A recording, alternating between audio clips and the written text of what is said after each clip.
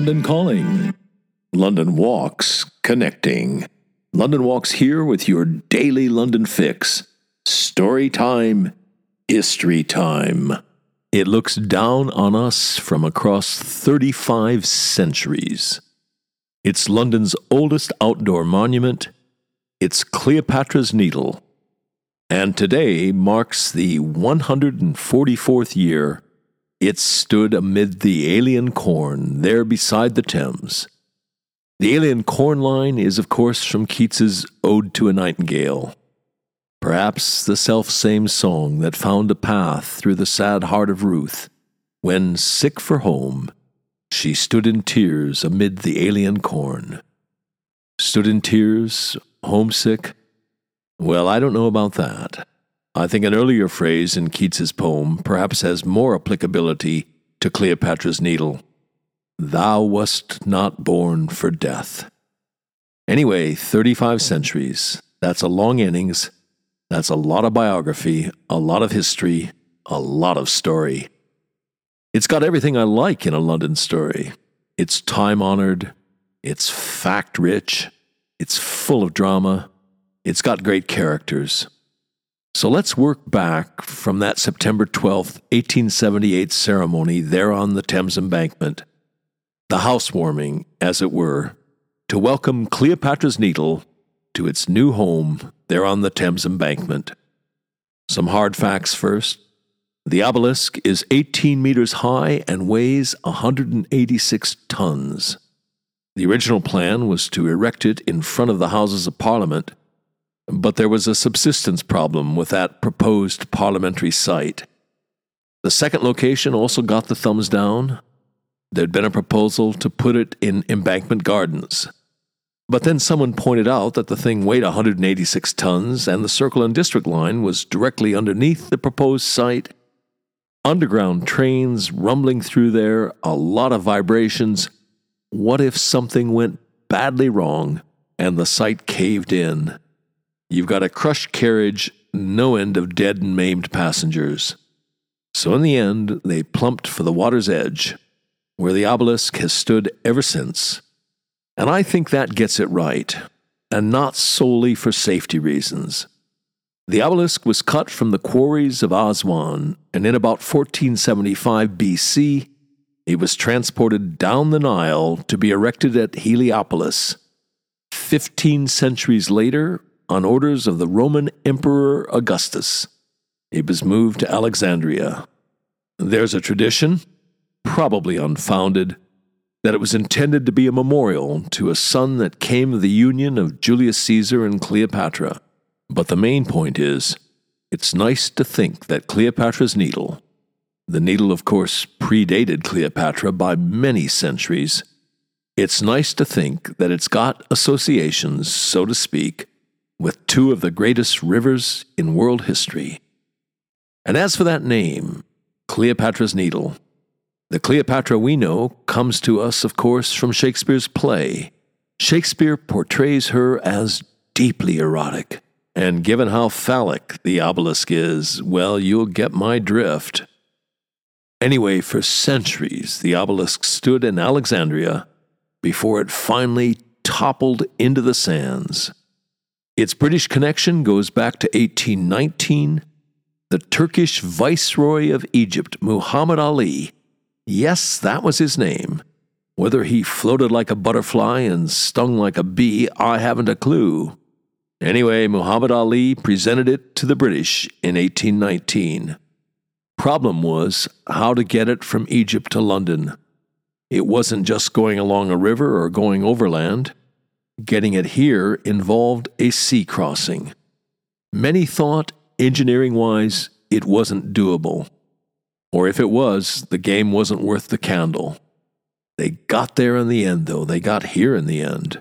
Got Cleopatra's Needle here.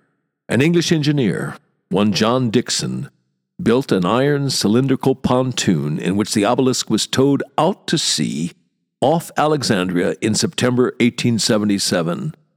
Alas, there was a steep human price that was paid for that remarkable transportation operation. In the Bay of Biscay, the ship was hit by a powerful gale. 6 seamen drowned. Their names are immortalized on a plaque that was put up at a later date on the Thames side of the obelisk. The force of the storm nearly did for the obelisk as well, but in the end, the surviving members of the crew were able to stabilize it, keep it afloat.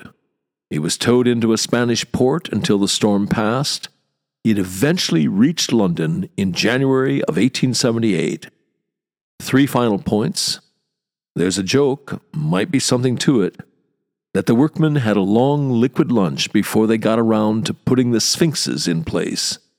The pair of sphinxes at its base. They're supposed to be guarding the obelisk, but they're facing the wrong way to be guarding it. They should be looking outward. Instead, they're facing the needle, making it child's play for an enemy to sneak up on them. Secondly, look closely at the pedestal of the obelisk, the bases of the sphinxes, and the right-hand sphinx. Open your eyes there, and you'll see those components are badly scarred.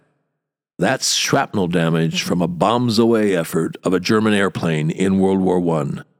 Best of all, though, the time machine enclosed in the core of the obelisk's pedestal and supports that was buried beneath the obelisk.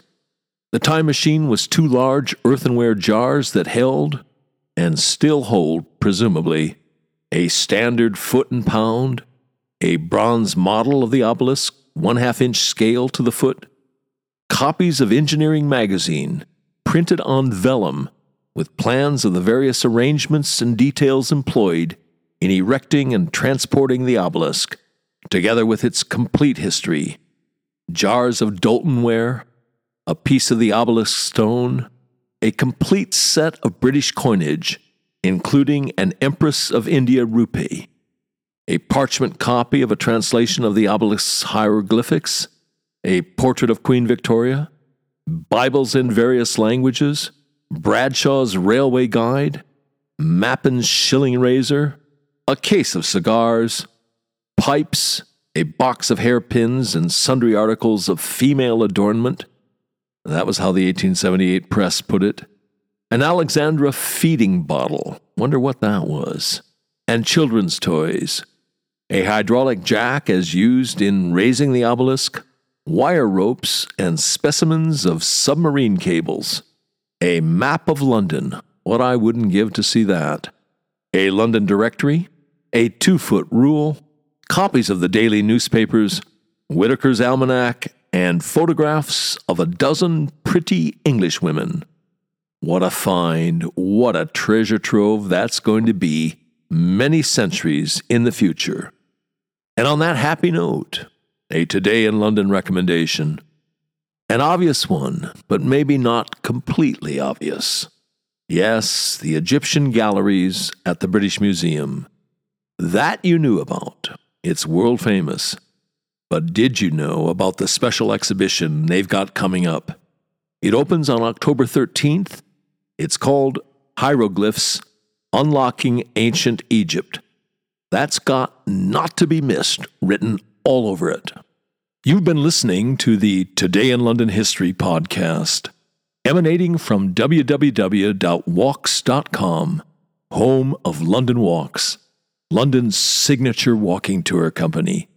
London's local, time-honored, fiercely independent, family-owned, just the right size walking tour company. And as long as we're at it, London's multi-award-winning walking tour company. Indeed, London's only award-winning walking tour company. And here's the secret. London Walks is essentially run as a guides cooperative. That's the key to everything. It's the reason we're able to attract and keep the best guides in London. You can get schlubbers to do this for £20 a walk, but you cannot get world-class guides, let alone accomplished professionals. It's not rocket science. You get what you pay for. And just as surely, you also get what you don't pay for. Back in 1968, when we got started, we quickly came to a fork in the road. We had to answer a searching question. Do we want to make the most money, or do we want to be the best walking tour company in the world? You want to make the most money, you go the schlubbers route. You want to be the best walking tour company in the world. You do whatever you have to do to attract and keep the best guides in London. You want them guiding for you, not for somebody else.